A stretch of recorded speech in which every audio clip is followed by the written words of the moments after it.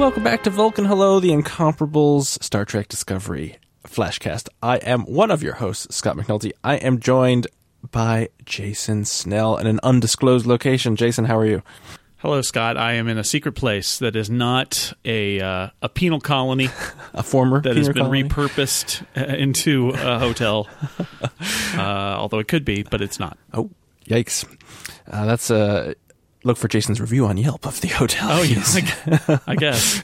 Could have been a former penal colony. Check to hotels.com and you find out. What do we do on this podcast, Scott? We never answer that question, but we talk about Star Trek Discovery immediately after it airs. I was looking at some reviews of our season 1 episodes, and I don't think some people understood that. So we have just watched the episode, and now we're going to talk about it. Yeah, literally, we just watched it. I can't believe that they haven't watched it multiple times and studied the wiki page, and the answer is no, we just literally just watched it, and now we will talk about it because it is a flashcast. That is the whole point. Exactly, but before we do that, we need to talk about tea. Yes, we should. The New Mexico Tea Company continues to sponsor us. It has not pulled its sponsorship 9 episodes in out of frustration for us not watching the episode and picking up every nuance that you could see upon 10 rewatches. They're very nice that way. nmtco.com/TV, and you can use the code, I think it's TREK, to get 15% off. It's on that page if you go there. 15% off your order of tea, and then they've got a couple things that are sort of Star Trek themed, since there was tea in Star Trek this season on Discovery, and we thank them for that. I guess I should also mention, since it's kind of the membership season, that we would love people, if they are not already a member, to become a member of the Incomparable. There are like monthly and annual versions of that.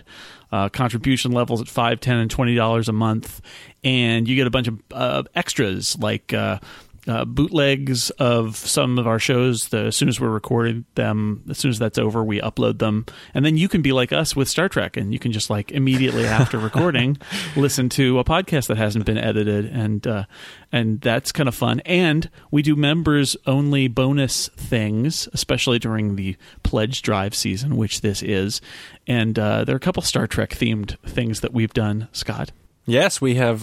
We did a Random Trek TV crossover where Jason and I discussed probably the number one requested thing that people on the internet want Jason and I to talk about, which is the Orville for some reason. So we talked about the Orville's recent 2-parter Identity, and then we did a Random Trek Total Party Kill crossover, our second mission of the USS Incomparable, as our brave crew has some hijinks as we play the Star Trek Adventures role-playing game. Right, exactly. And those are all going to be rolling out in the next few weeks on to the members. So you could become a member, and when you do, you get access not only to that, but sort of everything else that we've ever done for members. You get all of it when you sign up. And if you like the Orville, you may not like us talking about it. I'll just put it that way. Just little spoilers there. We don't like the Orville. We don't. But we like our members.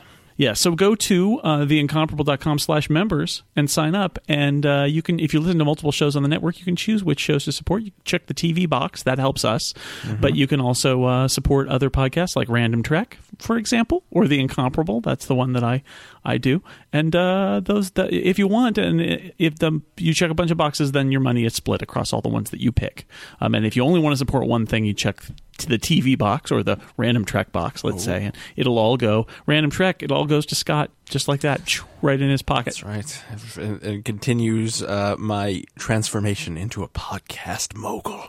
Yes, podcast mogul, exactly. Those were the words I was going to use. Anyway, if you'd like to support us, theincomparable.com/members, and that ends the filthy commerce portion of this podcast. Yes, thank you all. Now let's talk about Star Trek Discovery. What is it, Season 2, Episode 9, I believe? We are more than halfway through this season. Project Daedalus. Project Daedalus, which of course has nothing to do with the episode, except that it is one of the final lines of dialogue spoken in the episode. An interesting title choice, I thought, considering. I guess they couldn't call it Arium Dies. Yeah, they could have, but that would have given away the plot. Ariam, who has said like 8 words the entire run of the character, has a flashback and lots of dialogue. And as I'm watching this, I'm thinking, oh, she's gonna die. This is what you do: is you send the character out by finally giving her dialogue, so that then when she dies, it's still, though, it's quite a moment. We have had that character around for the whole run of the show, and we've gotten to know her a little more and like her more, and that was just a ploy, because now we are sad because she is dead. At least we know now she is indeed an augmented human who was in an awful shuttle accident that killed her husband, and she was augmented with she's half robot, as Tilly says, which made me laugh. I assume they had some cybernetics lying around, and so they slapped some on her, and now she's dead now, but she was saved from death and transformed into a cyborg, which is, that's what everyone was talking about. Who is Ariam? More importantly, what is Ariam? Is she a robot? Is she an alien race we've not met before? So this episode answers that question, and then of course kills her. So we don't have to think about her anymore. She was half robot, and now she is dead. Now she's dead, Jim. Oh well. But alas. I thought I thought it was quite effective. I teared up a little when she was dying, because I knew what they were going to do, because one of the things we found out so many things about Ariam in this episode, is that apparently she needs to get like a memory upgrade or something, because she needs to purge her memories weekly or daily. I wasn't quite sure how often.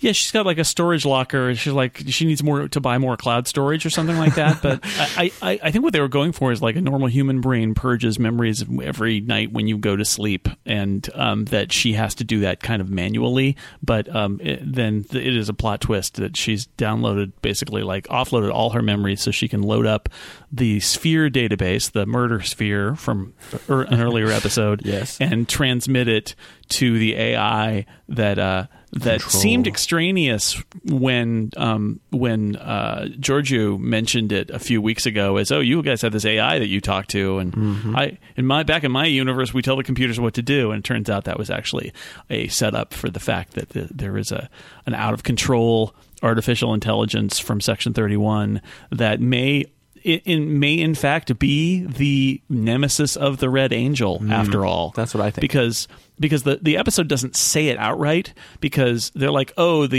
Ariam is trying to get this information. It's all part of Section 31. But the truth we know is that she was hacked by the data from the modified probe. And so that implies that this force from the future that is opposed by the Red Angel is like the AI from the control AI from the future who killed everybody. It's very Terminator, sent back in time to create itself, basically, with Ariam's help. Yes, and Ariam lets slip. So, the Red Angel, there are really 2 parts of this episode, really, right? There's the Ariam story, and then kind of the Spock-Burnham relationship. And it kind of overlaps, because at the end, where there's this very tense scene with Burnham and Ariam says, it wants me to kill you, Michael. You are the one you are the one that's important. And we've been, they've been having conversations with Spock and Michael, trying to figure out why the Red Angel is talking to Spock. Exactly. And so now the question is, which one is it only talking to Spock because it needs to get to Burnham, or? I feel like we called this in the sense that the first appearance we see of the Red Angel, or that we hear about, is not chronologically, I guess, saving that church during World War III was also chronologically earlier. But the key point when we find out about Spock and the Red Angel is that Spock didn't just see the Red Angel. The Red Angel told Spock to go save Burnham. And therefore Burnham is important. And I loved how that doubled back on itself, where Spock tells her, I think quite rightly, and it's a plot point that has been frustrating me. She says, I had to leave because my people were, my family was going to be in danger from the logic extremists. And Spock is like, this is stupid. They hated us because they had a half-breed child, and that is why. And you had nothing to do with it. Stop making everything about you. And I think he's got a very good point. But as he's saying it, I'm thinking, oh boy, it really is about her, isn't it? Like everything really is about her, Spock. It turns out maybe it is, but also that's like he does his chess thing, which leads Burnham to have a realization that they need to not go by the book when they're getting attacked by mines, that they need to be more random, which is a nice little moment. So I thought that the A plot and the B plot interconnected pretty well, because sometimes it doesn't. Sometimes they are completely separate. That they did the good interweaving, and there are a lot of good. I feel like there are the standout scenes for me, at least, were the when anytime Spock and Burnham were arguing, and when Burnham was kind of wrestling with if she could kill Ariam or not, and she didn't want to, and it turns out she doesn't. But and that harkens back, and this is what led me to this, because the interweaving that harkens back to what Spock was saying, in that you want to take everything as a burden onto yourself because you are not strong enough to deal with your grief, and so that's what she's doing in this. She wants to solve this problem. She doesn't want to. I mean, she doesn't want to kill her friend, obviously, but to the larger point that she's always like, I can fix this. This is on me. And Ariam is kind of like, no, you need to kill me because this will ruin all life in the galaxy if you don't. Yeah, exactly. Yeah, it's a good. It's very the theme of the episode. The title is a weird choice, but the theme of the episode is I think pretty solid.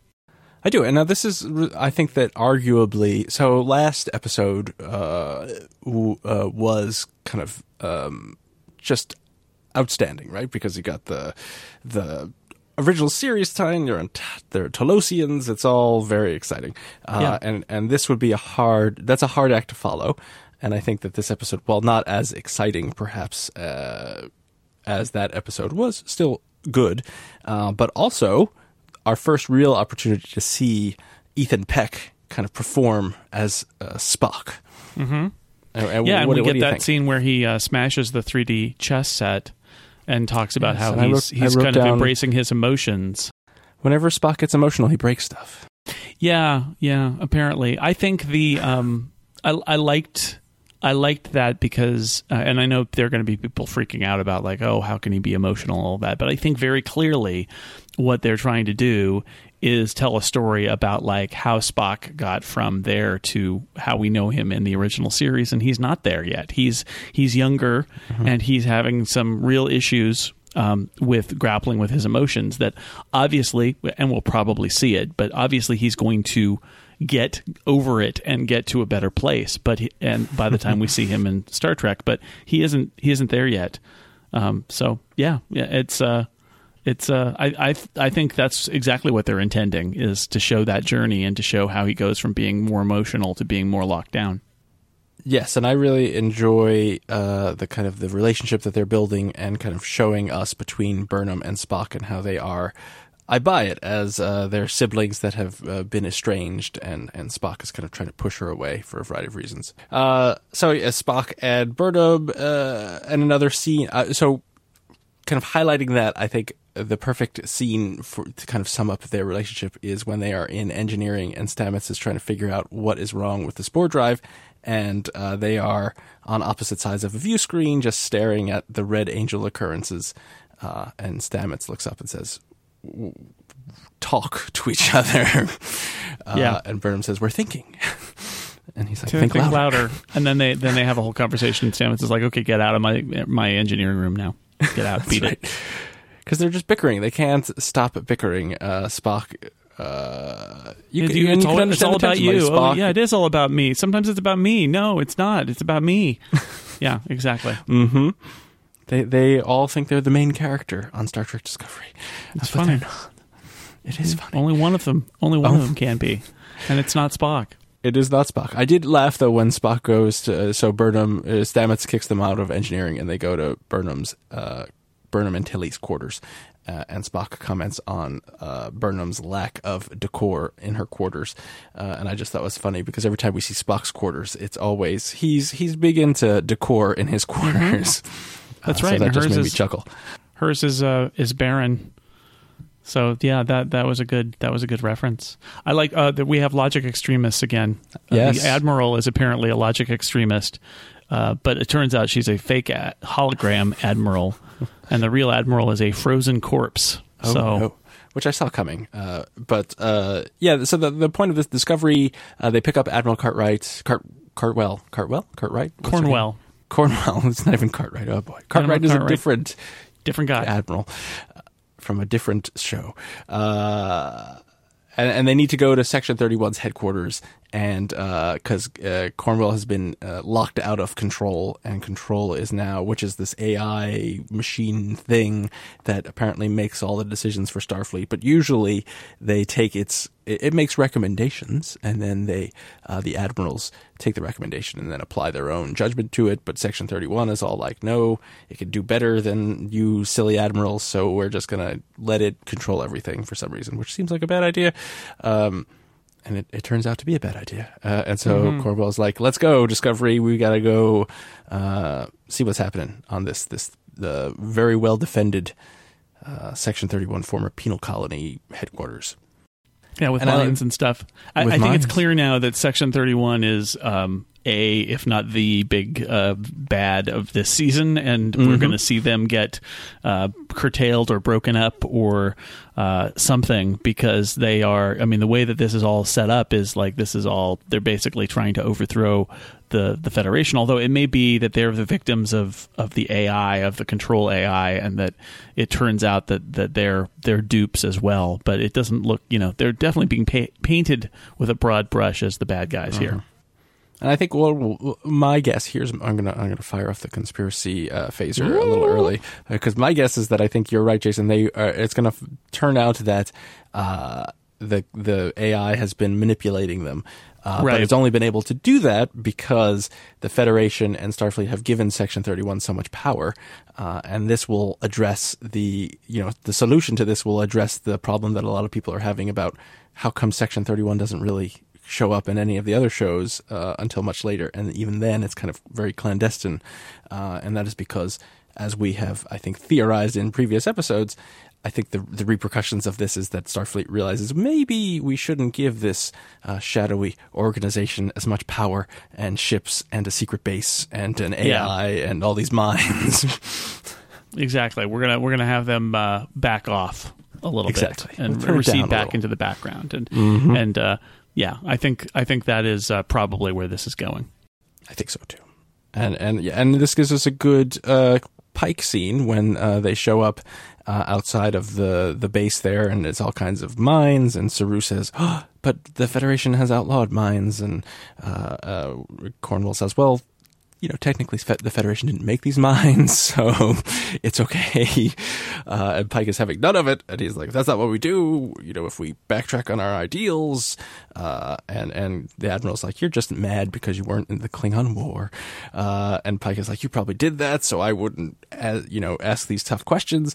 To which she said, no, we sidelined the Enterprise because if we lost the war, we wanted the best of Starfleet and the Federation to survive.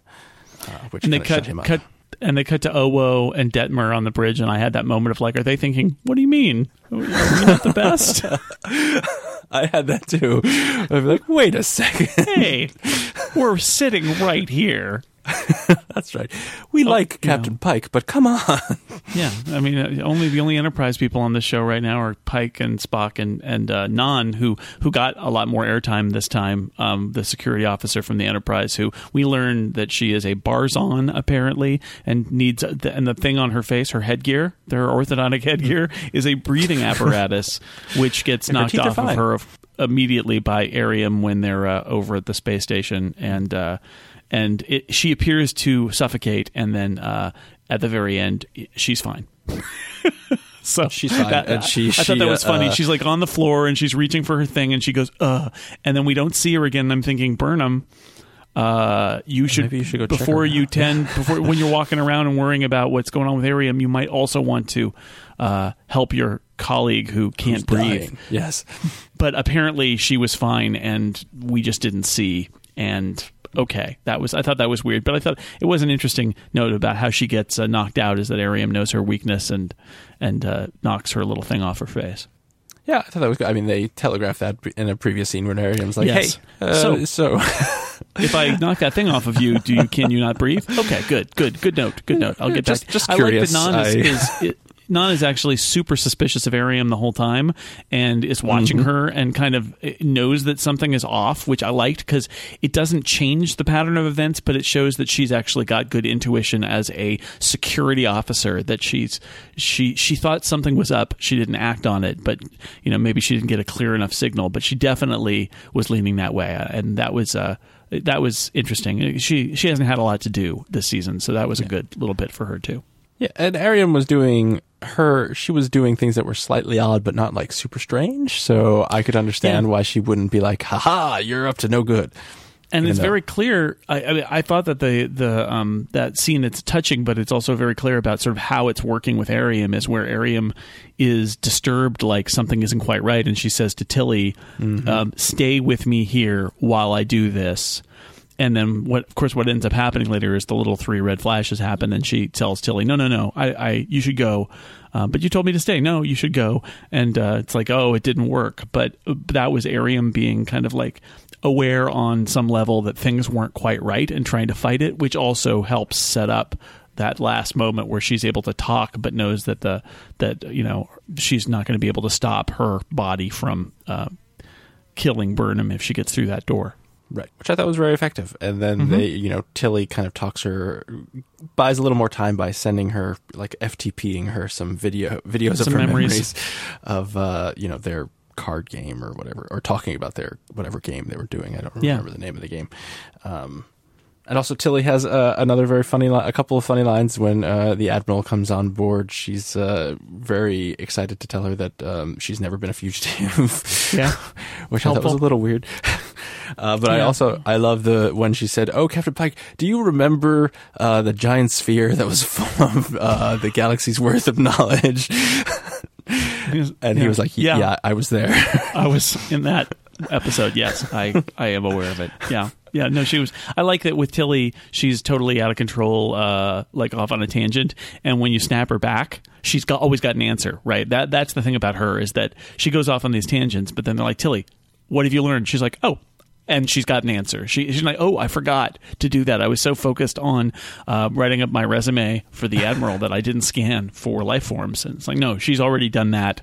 She's an honors student. She's always, she's going above and beyond. And then she just, I have a nitpick about Saru's moment, Sherlock Holmes moment, where he solves that Spock's thing is a setup, and that the Admiral is actually a hologram, which he does after the fact, by the way. It's like, "Oh, she's dead. Oh, aha. Well, that's because I figured out a while ago and didn't tell anyone she's a hologram." Because I guess those screens, when they send you things, they don't just send you light, they also send you heat and ultraviolet wavelengths so that you can analyze them. Here's my headcanon, Jason. Okay. And how you are a human racist. It's because there are many species that live on board starships, so the screens have to emit a large spectrum of light so that everyone can see it. So if I was a species that communicated in part through infrared heat-ish signatures, like a Horta or something, they would need to. Well, they haven't found them yet, but let's just say for fun, or I don't know, a deviloid from a hot planet that makes fire from its head.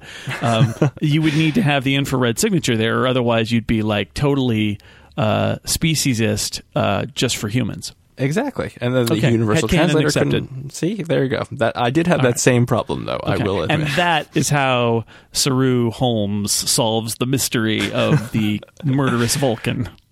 Yes, which after basically the mystery has been solved, and he's like, "Oh, of course." How could she be dead and for 2 weeks and also talking to us? So does that mean that she wasn't a logic extremist, though? That's my question, because she is identified as a logic extremist. I don't know how you would... Why would you let a logic extremist into Starfleet as an admiral? Another question. An extremist at all. So maybe it was something Cornwell found that was actually the AI, and it was all a setup. I don't know. Oh yeah, I don't know. Well, I think we need to keep our eye on the ridiculous logic extremists. Yes, they could be dangerous. I suspect, given the way that this episode ends, that next week there's going to be a lot at the beginning that is kind of like sifting through what we learned in this episode. Because this episode ends fairly abruptly, and I would imagine that we're going to get Cornwell and Pike and maybe Spock talking about like what all they've learned here and what it all means. And that will include maybe something about the Admiral maybe wasn't, and Section 31 really isn't, and they don't know, and all of those sorts of things. So there's more to do here next time. I think we'll see that next time. I think so as well. I have a couple of things that I would like to point out. We've got a lot of Jonathan Frakes directed, and he continues this season's swooping cameras for no apparent reason, which is getting more and more distracting with every episode. I don't understand it, but I did enjoy, and I don't know if this is purposeful or not, but when they go over to Section 31's little ship thingy station, the gravity is off, and there is a scene that is, they're wearing their little EVA suits, and they've got their little gravity boots, and they turn them on, and I thought to myself, that is straight out of Star Trek 6. When they go over there's blood in the air. There's blood floating in the air because it would be frozen and, in this case, and floating because of no gravity. I was going to say, I really like the scene where they've got that shot from above because they see that there are dead bodies kind of floating around in the zero gravity. And then they turn the gravity back on, and I'm like, oh, here we go. And they do it from above. And I almost wanted a moment where Burnham was like, okay, everybody stand back, because then let the bodies hit the floor. Right? It's just like, they all come down. It's like, I almost was expecting them to like shatter or something, but they need to analyze them. So because they might have thought that was too gross, I guess. Probably. I would have thought it was gross, but they were frozen for 2 weeks, so they probably would have shattered. Technically, I don't know. I mean, you would have to get. Who knows how they just? It was just enough to freeze them solid. It wasn't maybe that cold in there. I don't know. We'll have to run some scientific experiments first. Okay. I will need 4 somebody corpses. Check that out. Yes, and a very large freezer, and some liquid nitrogen. That's right. That's all you need. And then you can make ice cream afterwards. So what else? I did think so. At the end, it's all leading up to this scene where Airiam is attempting to download the information from the sphere to Control. The Control wants it because it wants to become conscious and evolve itself, which I thought they didn't really address this, but it's an interesting conundrum for Starfleet, I feel like, because now this is like a life form, so should they halt its expansion, but then they kind of know that it's going to want to kill everybody, so what do? It's difficult. And they need to stop her from doing that, right? And for a moment, I thought that the Tilly was going to talk to her and send the memories and kind of convince her, and she was going to fight back, and because that's a pretty Star Trek-y solution, right? And then maybe she would short out, and there would be an error or something, and they would reboot her or something, and she would be okay. But that is not what happens, as people already know. That sounds more like an episode of The Orville. Spoilers for The Orville. Anyway, that's true. That is, as I'm saying that, it is in fact how that episode of The Orville ends. Everybody's fine. Anyway, Airiam is not fine. No, and I think that I am glad they didn't do it that way. I'm glad they tried to do that, obviously, but I not that I want Airiam to be dead, but I thought it was the right choice given how they set this up. And I also thought it was the right choice that Burnham couldn't do it. Like, she didn't want to do it. And so she was trying to get some more information. And Airiam says, it was all about you. You had to find Project Daedalus. And she says, well, where do I find it? And then out the airlock she goes. And that's when we find out, Nan is actually not dead. And not she's dead. Okay. She can open airlocks when Burnham finds. It was good timing, though. Like, just enough to get the clue out, but not any follow-up questions. That's right. You have to ramp up the suspense. No, that's a great moment. It is somebody with their dying breath giving you the clue to the next thing you need to find, and then the story continues. It's well done, I think. It's funny because of course that's how it is, but there is that moment where it's a great 1-2 punch though, because it is really everything is because of you. It's you. and you've got to find Project Daedalus and out the airlock with you. And she's like, what? I don't understand anything that you just said. Also, Nan, couldn't you have waited like 5 seconds? Yeah. No. She's a woman of action. Also, that's another thing. All the kind of the main characters in this episode, for the most part, who are in the action, are all women. So, yes. Hooray for that. Yeah, all woman landing party. For sure, because Saru's got to do his investigating. Pike says, Saru, you're going over, and Saru's like, well, I've got this thing. Yeah, I don't want to tell you about. I'm working on something here. It's like, all right, burn them. Fine. Yeah. And so I think we already talked about this. This episode also exonerates Spock. Yes. Admiral Cornwell comes along with her lie detection orbs. Yes, the bubbles, flying lie detector bubbles. And asks a bunch of questions, and Spock is fine. He's not lying, even though she says he believes that he didn't do it. Right. Well, she's seen the video evidence, which I think is the thing about this episode that's going to age the worst, is like they're only figuring out in the 23rd century that video evidence can be faked. I think... Well, she checked the source code or whatever she said. Yeah, right.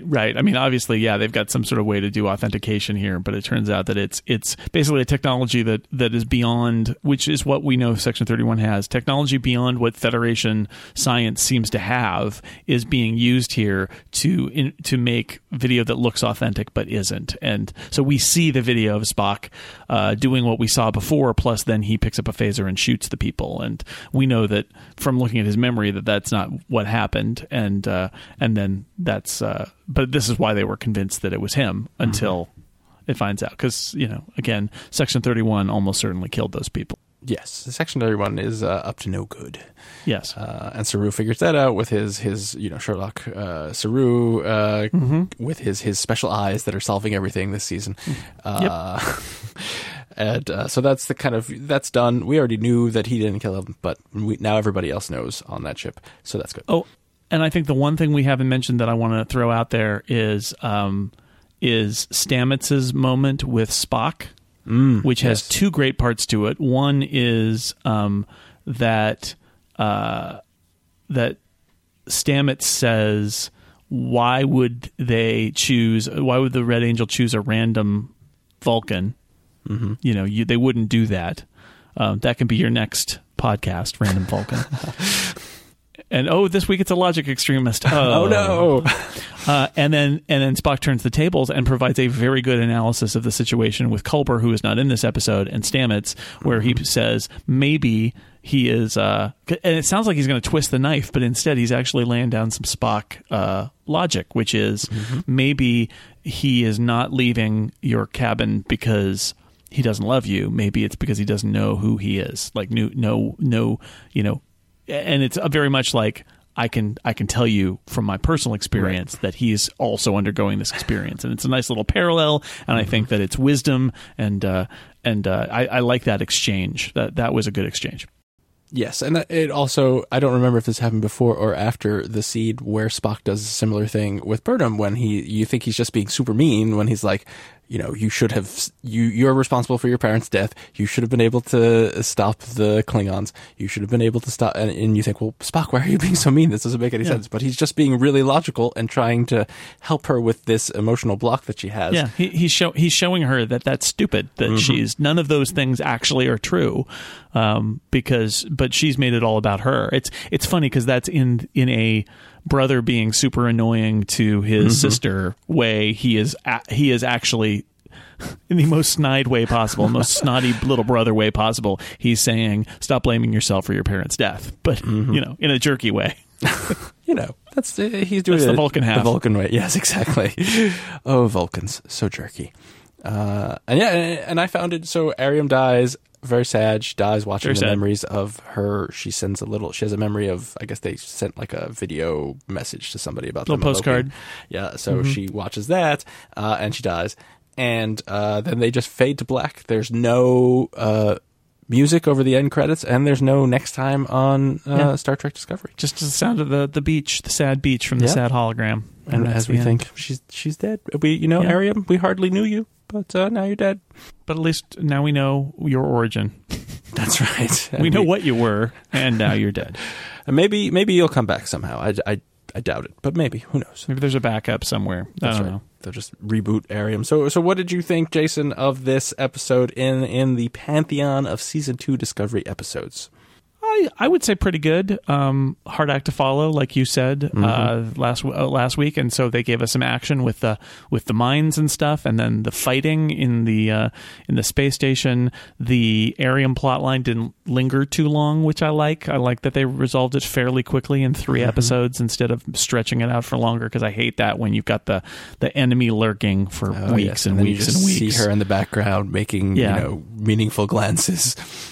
Yeah, I do feel like there are some seams here. We get the Admiral Cornwell comes on board in the very first scene, and they've omitted that whole story, and they get us up to speed, and that very clearly they don't have time to tell this show us that part of the story. They got to really kind of get to the meat of it, and I'm not entirely sure I buy this weird kind of Starfleet schism that's happening here, but I think that they're going to do a lot of. I think that part feels weird because they know they're going to address it next week probably, and then it'll feel better. But the individual moments are really good, and it was exciting, and I think it was a good episode, if not maybe up to the standards of the best episodes of this season.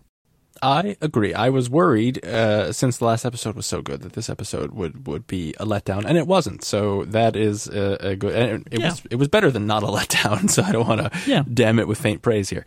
And it had some great scenes. And I did enjoy the fight between Burnham and Arium. That was very exciting. I was less excited about the mines, but it looked cool, so that's fine. And they had a variety of mines, so that's always fun. That's good. It's good when there's more than one model of something. Exactly. You spend a little money on having a couple of them. I will say, this isn't about this episode in particular, but it opens with a shot of the Discovery. And when I first saw the Discovery, I wasn't so excited about the ship design, but it has grown on me. I like it, and I think it looks really good in this episode. So. Yeah, I agree. They found some ways to shoot it, and I still like being reminded that it's so weird looking, in part because it's the Ralph McQuarrie drawing for the Star Trek Phase 2, I think, that they ended up not using for the Enterprise. And Ralph McQuarrie, of course, designed all the Star Wars spaceships and a bunch of other stuff too, and they kind of used his design as the basis for the Discovery design. So it's kind of fun that it looks weird, but it's kind of a classic design that they found a way to put in the show. And now, it's recognizable. I think that it's important for a Star Trek ship to be recognizable. I know that sounds weird, but it's like, if you've got a show about a Star Trek ship, you should be able to spot that ship and be like, distinctive. I know that that's Discovery or Voyager or the Enterprise, choose a letter or no letter. And Discovery has done that. And it helps when there are more than one ship on the screen, and you can know which one is the one with the characters that you like on it. So before we go, I have other than praising New Mexico Tea Company at nmtco.com, I'll praise the tea. /TV. But I also want to say I have a new wild conspiracy theory. Let's fire the conspiracy phaser. And this came, I think, somebody in our Incomparable members Slack, which people get access to if they become a member. So I called back to that now. Suggested this, and I have to admit I was thinking about it, but it really crystallized when they mentioned it. And it's you know how the short trek about Saru and his people came back. Well, there is also this very perplexing short trek where, 1,000 years in the future, the Discovery is sitting in a nebula somewhere with an artificially intelligent ship's computer and nobody on board, saying it's waiting for the crew to come back. And it's very weird. It's like, why is this the fate of the Discovery? And I'm not saying that this is a super likely possibility, but I want to throw it out there in a season with time travel.